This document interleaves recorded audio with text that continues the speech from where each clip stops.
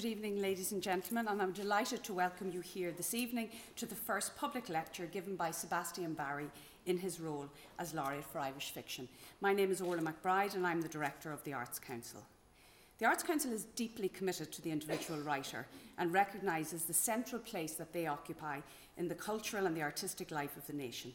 Ireland has a proud literary tradition, and it is from the individual writer that this tradition stems and flourishes. The Laureate for Irish Fiction was established by the Arts Council to honour an outstanding writer of fiction, to support the next generation of Irish writers, and to encourage the public to engage with the best of Irish writing. The position is held by a writer for a period of 3 years. Over the Laureate's term, he or she teaches creative writing to students at University College Dublin and NYU, spends time developing his or her own work, and participates in a number of major public events, of which this evening is one of them. Ladies and gentlemen, may I present to you the Laureate for Irish Fiction, Sebastian Barry.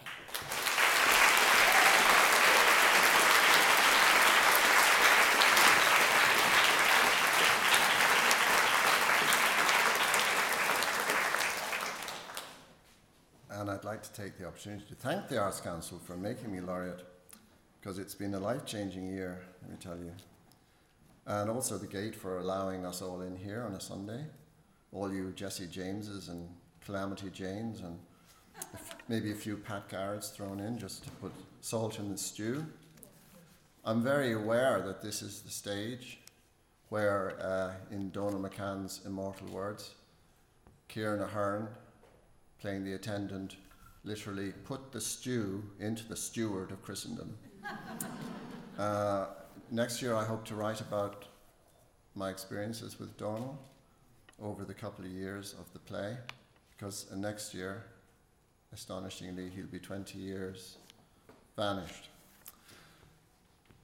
And indeed, this lecture, or whatever it is partly about that circumstance that we find ourselves in, literally being on the earth. It's called The Lives of the Saints. And briefly, yes, I'll have to sing. It's very painful, but it'll be quick. And I will quote now, in this brief few lines, the recent Nobel laureate for literature. Oh, sister, when I come to knock on your door, don't turn away, you'll create sorrow. Time is an ocean, but it ends at the shore. You might not see me tomorrow. All things pass away.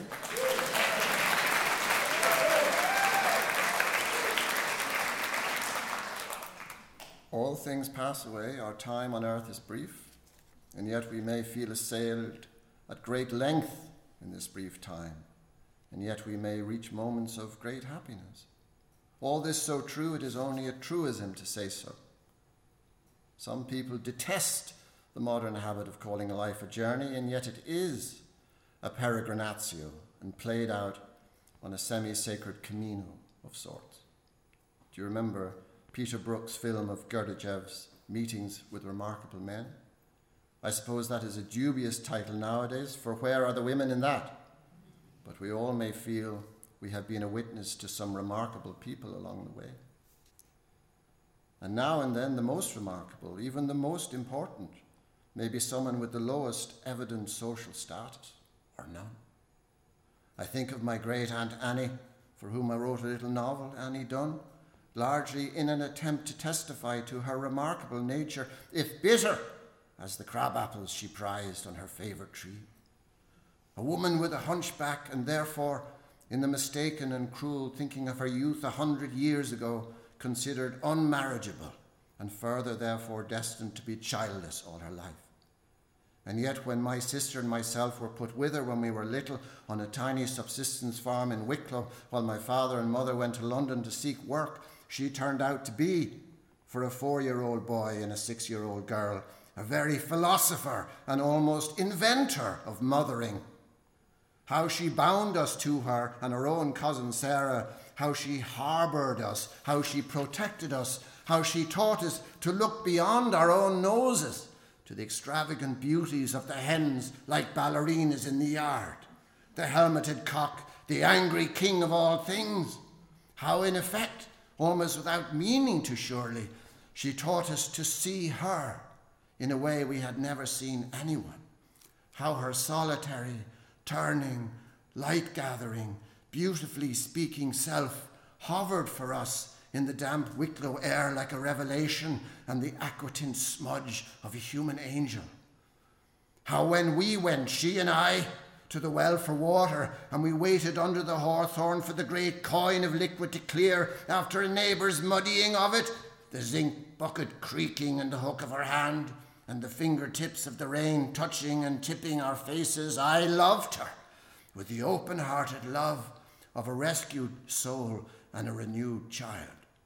But in the eyes of the world, what was she? A spinster without monetary resources, without clothes beyond the 2 dresses she owned and darned and perpetually spruced up, and a polka-dot apron, with half of her cousin Sarah's narrow bed for a niche in the world of dreams, dependent not only on the kindness of strangers, but that even more precarious kindness, the kindness of your kind. Let's not pretend that the 4-year-old boy remembers nothing and is not already a sort of writer, a writer that, of course, cannot actually write. Indeed, I couldn't write, as I have sometimes confessed, till I was maybe 8.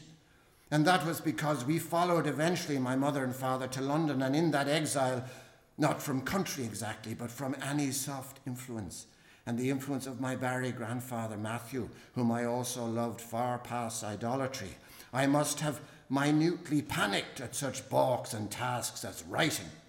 But a writer nonetheless, let's say, who just never wrote, who was blocked from the get-go, so instead was noting and marshalling and itemizing in his swimming head along the way.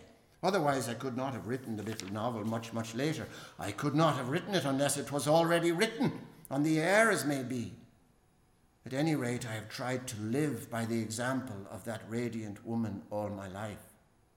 So we travel on and look for objective correlatives of individuals like herself, our great-great-aunts, and all those who strained, in the constraints of their own adulthood perhaps, to provide a sense of safety and shelter to us as children, which to my mind is the great purpose and ambition of the parent, to lend a cloak of security and a bright hiding place of safety to a child, which I learned as a child, appropriately enough, in the first laboratory of things as provided by Annie in that long ago vanished, rescinded Wicklow locus.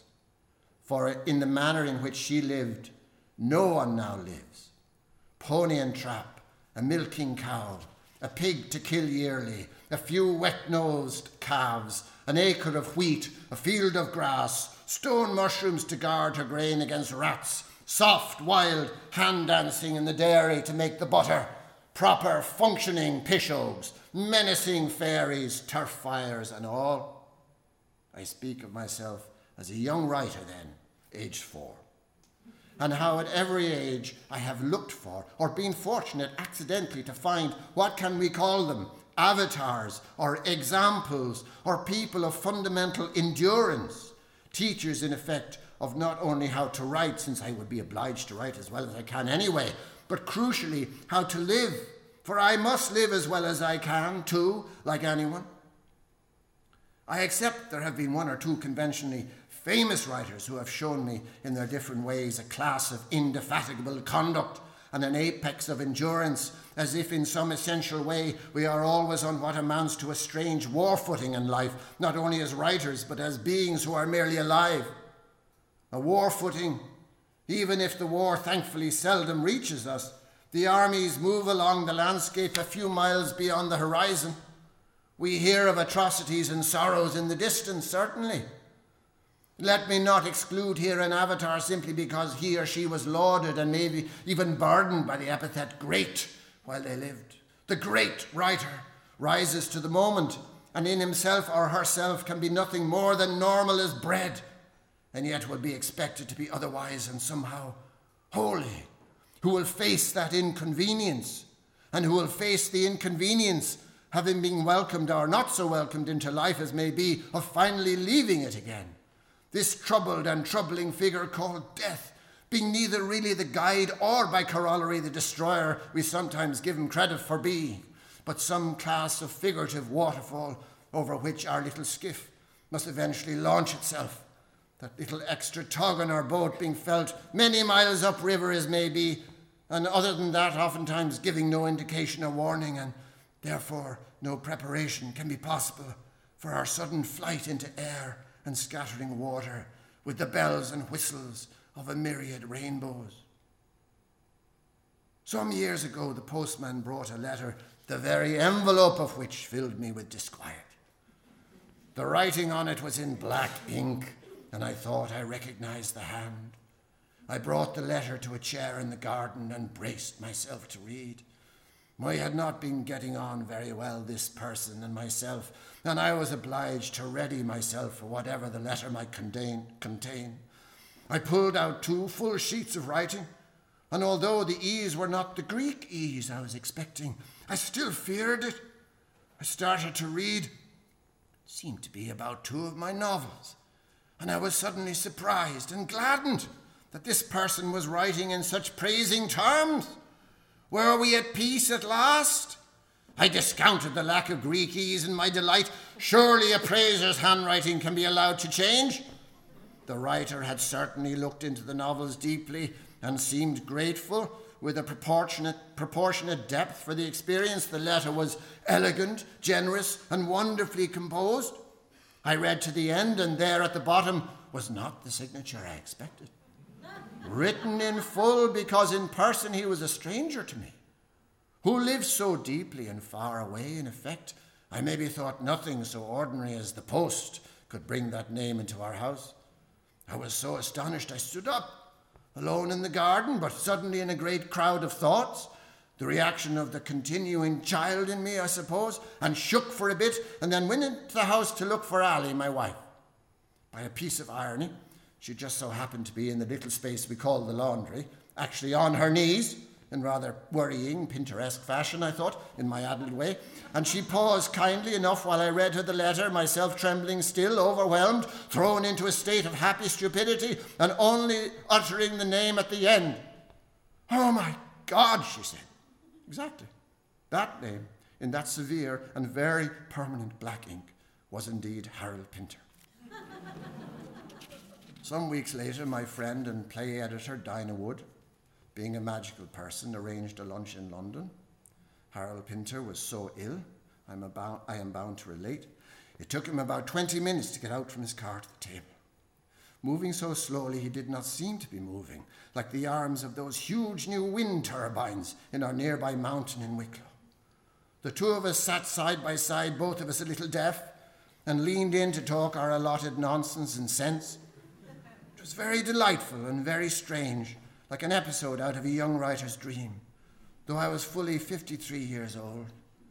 Off he went, we dispersed, we went our separate ways. Not so long after he died. He had been very kind, very democratic in his sudden friendship, and very mysterious. Even in the extremity of an illness, he had thought it a good thing to write a long letter to a poor creature in Ireland he didn't know about that creature's books.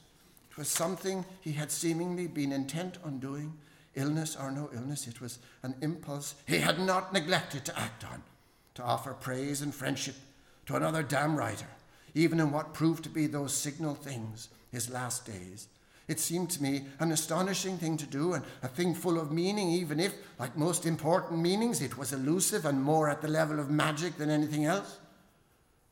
Annie Dunn to Harold Pinter, we must glean our wisdom where it lies, not where it is supposed or considered to lie, like the gleaners in Seamus Heaney's lovely poem, who go out after the harvest proper to take the last poor stalks of gold light from the ground. If death is gathering people to have them at his own table, then maybe the best we can say about him is he has excellent taste in humanity. But we may curse his haste, his inhumanity, and his crazy impudence all the same. Meetings with remarkable men and women, let me talk about another person who thought their way into the circumstances of a young writer, as I then was, and made a highly pragmatic move to alter them. Val Mulcairns was born, according to the data, in 1925, but she was perpetually stocked with youthfulness. This was the secret of the freshness of her writing. She seemed to lead a quiet and retiring life, but she was a person of very particular vision and opinion. In her memoir, Friends with the Enemy, she is clear in her contempt for the rigid Catholicity of Eamon de Valera. She put her head above the parapet, I suspect, in 1,000 conversations when it was perilous to do so, and worked on the famous contrarian magazine The Bell in the 50s, when Chomhairle Ealaíon and Anthony Cronin were editors. She is one of those writers who wanted to take Ireland by the scruff of the neck and demand maturity of it, a maturity we are even now still just inching towards. When I was 34 and on the cusp of marrying, not that I knew that, she and her friend, the northern writer Ben Kiley, conspired to get me into Aosdána. I'm not even sure why they did it, they just seemed to make it their business. My father, a poet of her generation, admired and liked Val, and so I knew of her before I ever wrote a word myself. I think of that generation as sometimes harsh and even half ruined by existentialism and a sort of national despair. It must have been a horror to find yourself an intellectual in that Ireland, yet she was an exception to that. She was the least despairing person. In the 80s, she published a novel called The Summer House, which I happened to review in the Irish Times very enthusiastically. She wrote me a note and said she was glad my parents had gone to the trouble of conceiving me.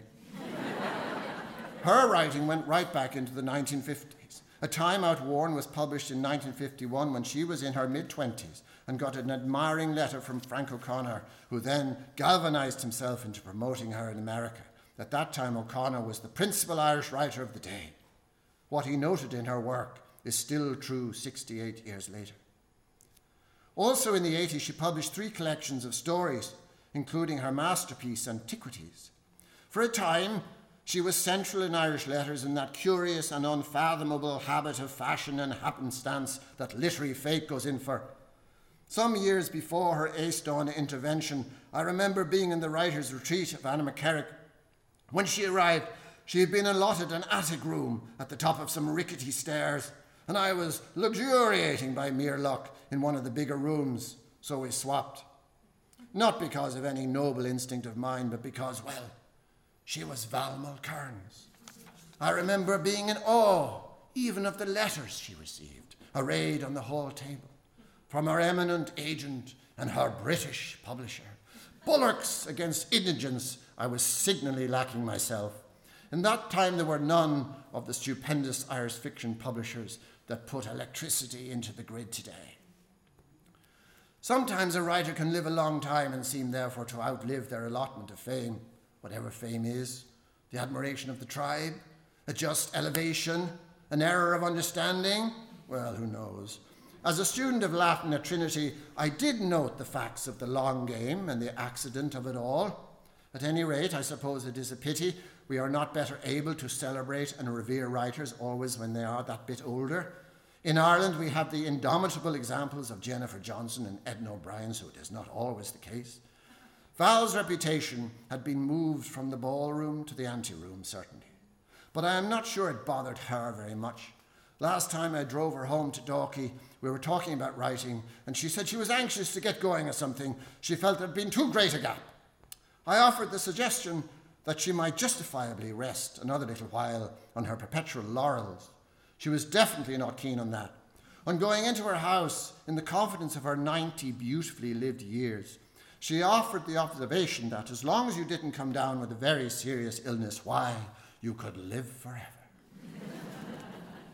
It was Ben Kiley who actually made the speech at Aosdána that got me elected. I was 34, as I say, the youngest person elected up to that time, until an even younger character in the person of a radiant Dermot Bulger got in some time later. Ben Kiley read a passage from the last page of a wild novel I had written called The Engine of Owlight. It isn't in print. The late Tony Cronin said it was a lost masterpiece of Irish literature, which was just like him, high words on behalf of a youngster. The late Aidan Higgins ended his review with a wide sweep of the uplifted hat, on.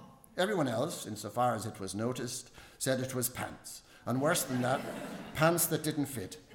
But Ben Kiley must have struggled through it, or at least the last page, which was quite possibly the best page. At least your ordeal was over. He read out the passage and declared, "Anyone who writes like that," I wish I could do the Oma accent like that, "anyone who writes like that is the company I want to keep." The ears of the assembled members of Aosdána pricked up. I didn't know him at all, although I knew Prox Opera, which was that rare bird, a hit novella, and Nothing Happens in Carmen Cross, which, come to think of it, was that equally rare thing, a hit novel. We moved into a flat on North Great Georgia Street on the strength of their efforts and the resulting cnuis, the stipend that miraculously comes with membership. We needed it. Let me take a moment delicately to praise Charles Haughey, who agreed to Tony Cronin's suggestion to invent a body that might support writers. After all, even Horace and Catullus, Propertius and Livy needed the mercy of Maecenas. Anyway, it meant we, indeed the landlord, a certain magisterial character called David Norris, didn't have to worry about the rent. Prior to this, in humbler lodgings in Little Jerusalem, Ali used to hide under the bed when the rent lady came round. Not because we didn't like her, but because we did, and hated disappointing her. We were heating the flat with Ali's grandmother's fuel vouchers. Writers have to survive their pennilessness somehow. Ali's grandmother had been dead for 2 years. Indeed, it was in that same period of possibly happy indigence, writing seemed to be a task independent of actual funds as far as the force of it went, the happiness of it, that I received a letter from Revenue telling me to attend their court on St. Stephen's Green. Here, I remember, was an actual judge on a high dais, and a battery of lawyers and whatnot ranged at a further table. Out in the corridor, I had sat with trembling business people, clutching briefcases and possibly also straws. When I was called in, the judge asked me what I had earned in the last year. "Nothing," I said. "But you are a writer, are you not?" "I am. I was writing all morning, in fact, and I'm really looking forward to getting back to it." "When you say nothing, do you mean £1,000, £2,000? "I mean nothing," I said. "You didn't make a tax return, and you are obliged to do so, even if the amount is zero," he said. "I will do so," I said. "That is the law," he said. "Let me not see you here again." Then Val and Ben to the rescue. A few years after that, Ali fell pregnant. Ascended pregnant. Come to think of it, Dermot Bulger was somewhat mixed up in that. Now it can be told, Dermot. Ali and I had been trying for a baby for about 7 years. Then Dermot got me playing soccer out on the AstroTurf pitch at Dublin Airport. It was an eclectic group of players, mostly writers and used car salesmen, the latter, I should think, doing rather better financially than the former, or I hope so. Anyway, all that exercise seemed to shake things up somewhat, and suddenly Ali was pregnant. Just to emphasize the healthy and blithesome effect of soccer, it was twins. They were born in 1992, and my soccer career continued unabated for a few short years more until frequent injury obliged me to retire. Every Friday night I would sneak away religiously. By the time the twins were 18 months old, they would latch onto a leg each and try and stop me going out. I had to walk the length of the hallway with a babby on each shoe, me lovingly dislodging them, but determined to escape. Perhaps it is not unrelated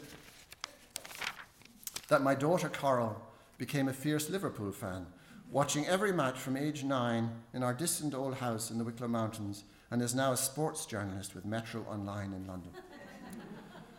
Val might have thought twice and not bothered herself with assisting a quarter proven writer. Ben Kiley might have saved his powder for another brighter prospect. But the assistance of a writer is not just about books. It was the beginning of the most important thing I have done in my life, which was to have the responsibility of the babies, the twins, Merlin and Cora, and then 5 years later, Toby. It is true to say that being elected to Aosdána allowed me to become a father. A writer I already was, and I cannot imagine anything would have stopped me. But children, there is a financial fright in having children. There is a terror. The concern not to involve them in your elected pennilessness is great. Those jars of baby food don't come cheap. Nappies are unconscionably dear. Years later, I must record, I saw Ben Kiley in a cafe in Wicklow. He was with a friend and minder, and he was quite frail-looking in truth. I wanted to thank him for what he had done, but I held back. Like a fool, I held back. I didn't go down to him. I went to CUS in Leeson Street, founded by Cardinal Newman as a feeder school for the new Catholic University on Stephen's Green. Father Gus Hurley was principal in my time and taught English. He was a sort of genius teacher, really, that many writers acknowledge having. Milton's Paradise Lost, Thomas Kinsel's Another September. He burned them into us.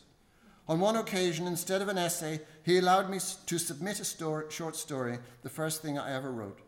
I remember so vividly the sense of freedom, of escape from the rigours of exegesis for which I had no talent. Like many another writer, it was an English teacher who let the outlaw go. You have to try and get down to Mexico before Pat Garrett shoots you in the back. But a great teacher, in a mysterious way, has that back from the get-go. In 1986, in Little Jerusalem, Father Hurley happened to be past the door of the precarious flat where Ali and I were living. He looked dishevelled, distracted, and strange. Indeed, I was told later he had had a breakdown, one of the quantum penalties of genius. I didn't say a word to him, not wishing to disturb him, or maybe afraid of what I saw. Not young and not renewable, but man, as Kinsler wrote. But I should have run after him and touched the hem of his garment, regardless. Long before election to Aistona, in my early 20s, I happened to meet Thomas and Eleanor Kinsler. The two were standing together at some function in a manner I noted, a unit of being, possibly breathing at the same pace, at the same metrical measure, the iambics of love. She said, on no account was I to go being a poet. It was much too hard a life. Thomas smiling enigmatically at her side. Anyway, at school in COS, there was a wondrous boy in my class called Vadim. He was one of the sons of James Plunkett, the writer. Vadim and I had a little club complete with homemade membership cards called the Wolf Club, and every lunchtime we went down to St. Stephen's Green and I suppose had appropriately wolfish adventures. Over one summer, we exchanged chapters of a novel, sending the installments on those small blue pages, their lines a darker blue, in those days universally used for letters, as if an Irish letter writer, by definition, would not have too much to say. Vadim was very critical of my contributions, and I think felt they were not up to his standard. I am sure he was right. Anyway, he was quite a boy, that Vadim. His father at that time had just published Strumpet City, a title which inspired a strange glee in one of our other teachers, also a priest. He not very subtly intimated to us the meaning of strumpet, which, even when he further intimated with smirks and cackles, was beyond us. It was not a very lofty level of engagement with such a classic novel, I suppose. At home, my father had the issue of The Bell, published in 1954 and edited with a preface by Tony Cronin, that had published James Plunkett for the first time in book form, The Eagles and the Trumpets. Tony Cronin, himself only 24 at the time, begins his preface in Ciceronian measure. Anybody may write a preface to the dead, all that are needed being enthusiasm and a little style. An introduction to the living is a different matter. Isn't that wonderful? James Plunkett was 34. That little book's fire still hasn't gone out. It is true that there has been a number of Irish fiction renaissances. It's just the older ones get replaced. The new city is built on the ruins of the old. I still have that issue. It cost 2 and 6. I suppose it is worth a little more now. Its spiritual worth was always immeasurable. One day, Vadim Kelly brought me home. He lived in Terenure.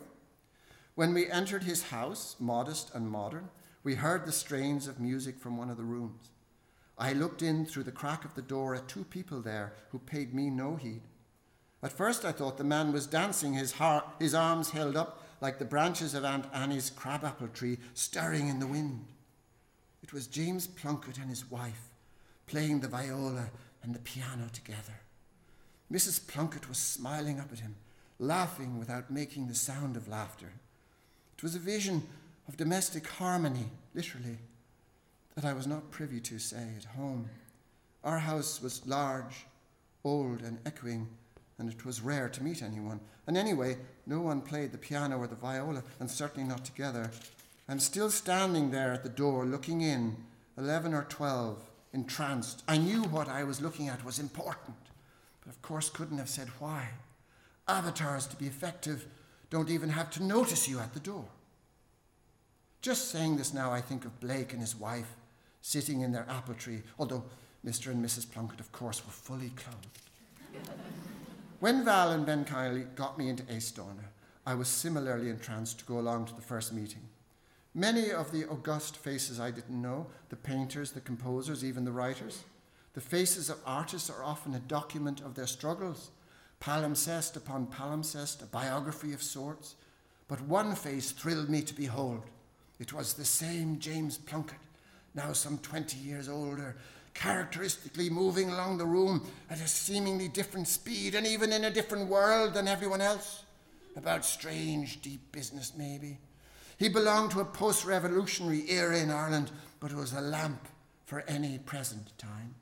I admired him so much, it gave me a headache to see him. Not too long after that, he said something lovely about my work in an interview. To go from the viola to the sweet violence of praise seemed a long journey. Years later, yet again, I saw him in Bray. I didn't know why he was there, far from Terranure anyway. He was going along more slowly, his old pace modified, entirely alone, and again, like Father Hurley, looking somewhat distrait and distracted. He was frail too, concentrating mightily on crossing the road without injury. And here I am saying again, I didn't greet him. I didn't say hello. Of course, it occurs to me as I say this, I didn't know him. I had never actually had a conversation with him. It was all at a curious distance, and the distance was unbridgeable in the upshot. So seemingly, three great sins of omission, one might say. Ben Kiley, Father Hurley, James Plunkett. But just because I failed in those instances didn't mean I didn't love those people. I revered them. Their good words and their good offices had given me a life and given Ali and me a place, a site to have our babies and do our work. Perhaps I am finally, just now, running after them.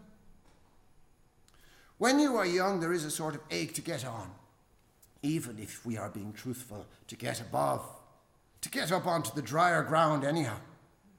I left Trinity when I was 22 and promptly became, in great secrecy, a writer.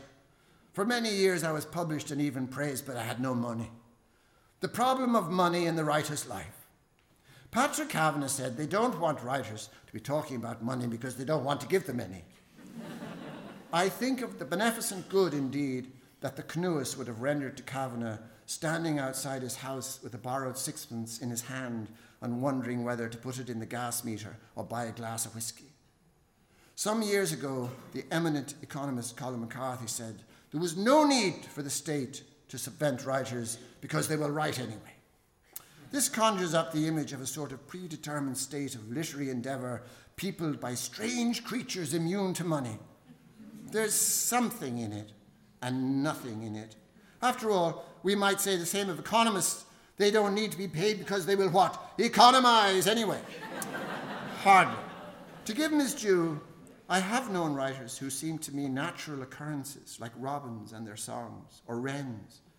I think of Michael Hartnett, a man so unusual, so concentrated, that he was like a piece of the 17th century broken off and rendered into a gold coin. He wrote many truly great poems, none more so than this one, which is about pennilessness as it happens, among other things. Death of an Irishwoman. Ignorant in the sense she ate monotonous food and thought the world was flat, and pagan in the sense she knew the things that moved at night were neither dogs nor cats, but pookas and dark-faced men.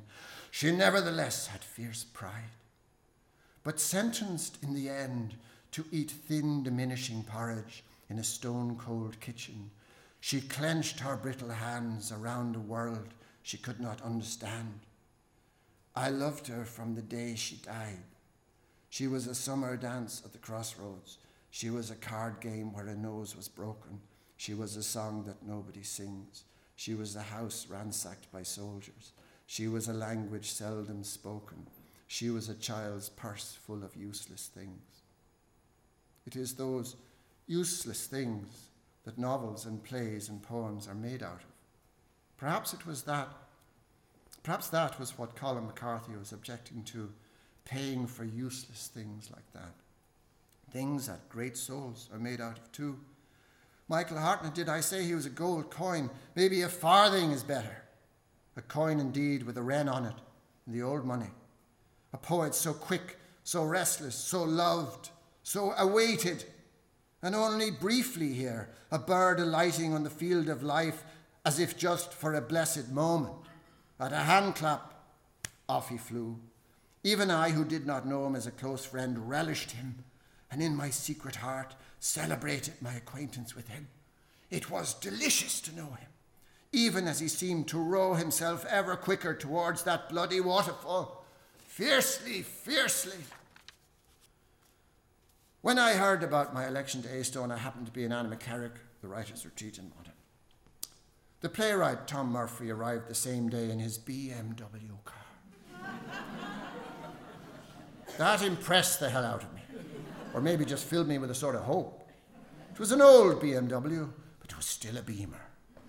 Tom himself seemed very friendly, but quite sardonic, and just at that time I don't think he was too content with how things were going generally in his career. Of course, he was one of the best playwrights that had ever lived. The equal in my mind, and because I was young, almost of the same antiquity as the Roman playwrights I had read at Trinity. One day we sat in the sun together outside that old house at Tyrone Guthrie's, and he said he thought maybe writing wasn't worth all the trouble. It was probably too late for him, but he could save a younger man. He had heard me singing and said maybe I should give up the writing and go on the road. Much more fulfilling, what a wild hope. It was the Gigli concert in 1983, indeed a play about the power of singing, that had made me want to write a play. It dismayed me that he thought that he was obliged to think, even for a moment, that the business wasn't worth the candle in the upshot. But when he heard I had just been elected to Eastone, he stood up and shook my hand. "Don't worry about anything," he said. "That's the best thing I've heard all year." He seemed old to me, but he also seemed young, going from gloom to delight in a heartbeat. He was in fact 55. There was no reputation at the time greater than his. He was the apothecary for 1,000 Irish ills, and yet he was doubtful. It is partly the lack of money, but also a much stranger thing, a sort of force that storms against the actual body of the artist. There is an attrition rate that is sometimes even visible. Ali and I lived on North Great George's Street for 7 years by mercy of the canoeists. The poet and novelist Philip Casey lived the other side of O'Connell Street in a small house his father had bought for him, and he often came over to visit us. How can I describe to you the gentle intensity of that man, his lovely honesty, his country courtesy, how funny he was, how scrupulous in the matters of the heart and the soul, how he never gave offence in his conversation, and who bore offence indeed with a sort of kingly indifference. I'd go down and wait for him at the corner of Parnell Street. I would glimpse his body swinging on his crutches in the distance, fiercely, through the endless light of summer evenings, through the tormenting dark of winters. Why didn't he just use his angelic wings was beyond me. His shock of thick hair, like a kindling fire. When he shook my hand, I had always to beg him to remember not to crush it. He has such a mighty grip. He wrote the Bann River trilogy, 3 river-like novels, one might say, and many, many lovely poems that I lovingly and fiercely recommend to you. He wrote against the odds. He wrote without thought of surrender. Philip was often in hospital for long stretches. Last December, I was coming back from Paris. I had heard that he was in the hospice in Blanchardstown. I wanted to email him to let him know I would be dropping by on my way home from the airport, but I sent it at the last possible moment because I didn't want him to say no. I had been warned by Dermot that he might say no. The nurse at the desk said Philip was in room 8 upstairs. So I went up with that nervy bounce a hospital can induce. The doors into the rooms were glass, and I peered into room 8.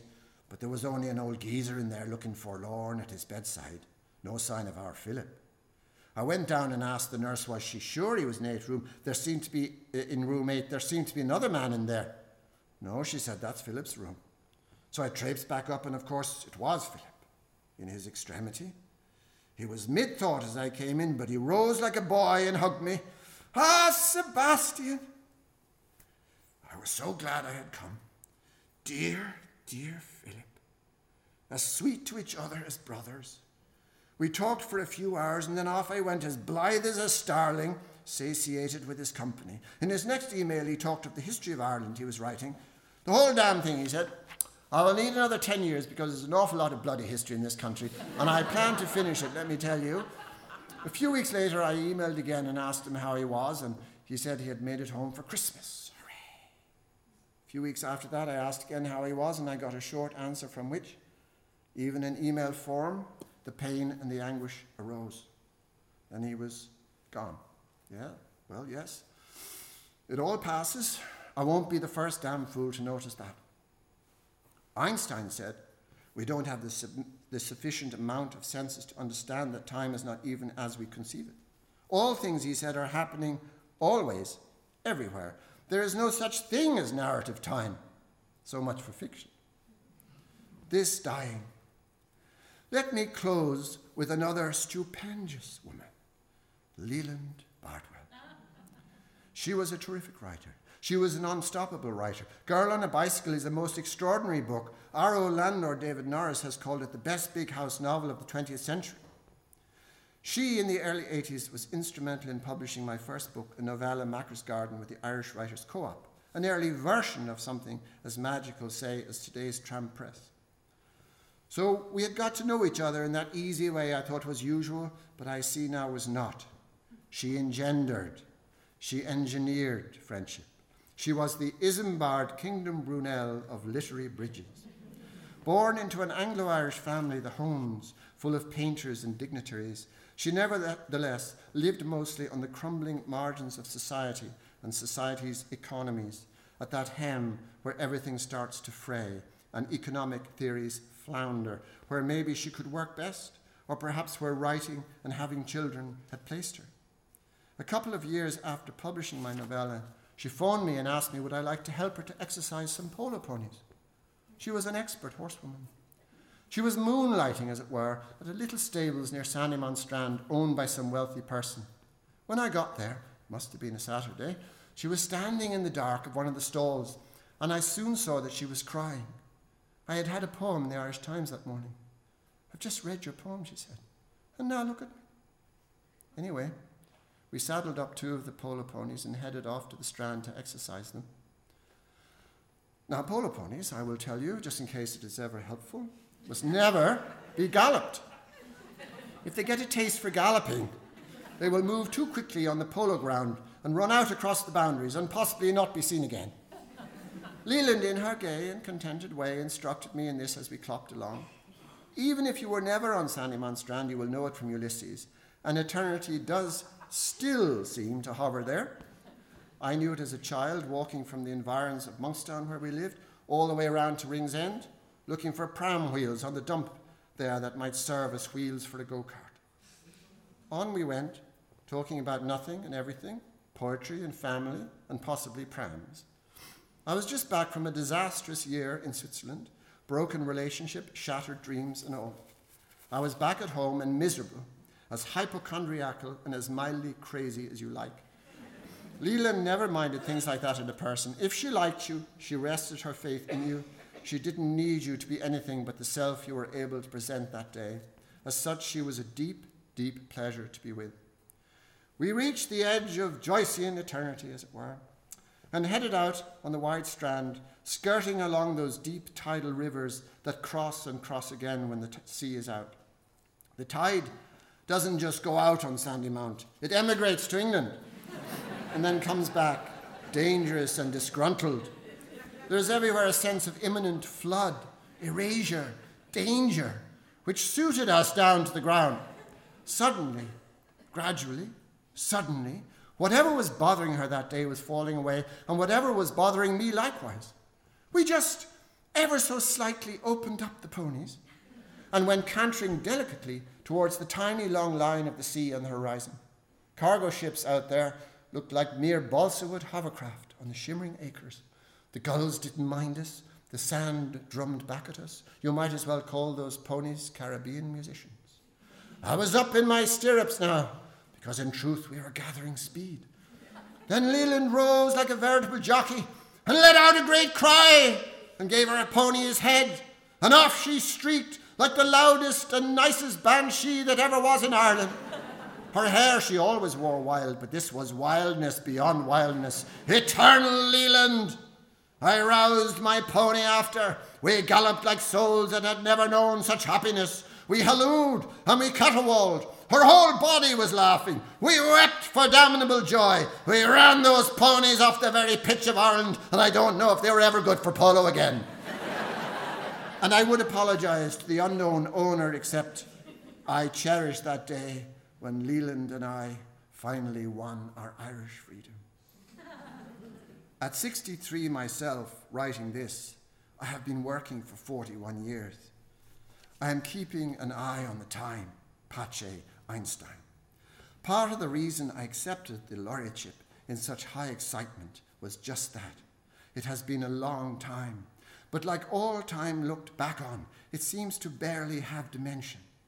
A private Bayeux tapestry, but even a long, long tapestry has only the depth of a communion wafer. What remains true is I have been privileged to encounter some extraordinary souls, yes, but it is the accidental, impromptu nature of it that impresses me. Idle friendships, people thrown together, and sometimes never a suspicion that not only was it adding to the value of my life, but actually, in the upshot, constituted that value.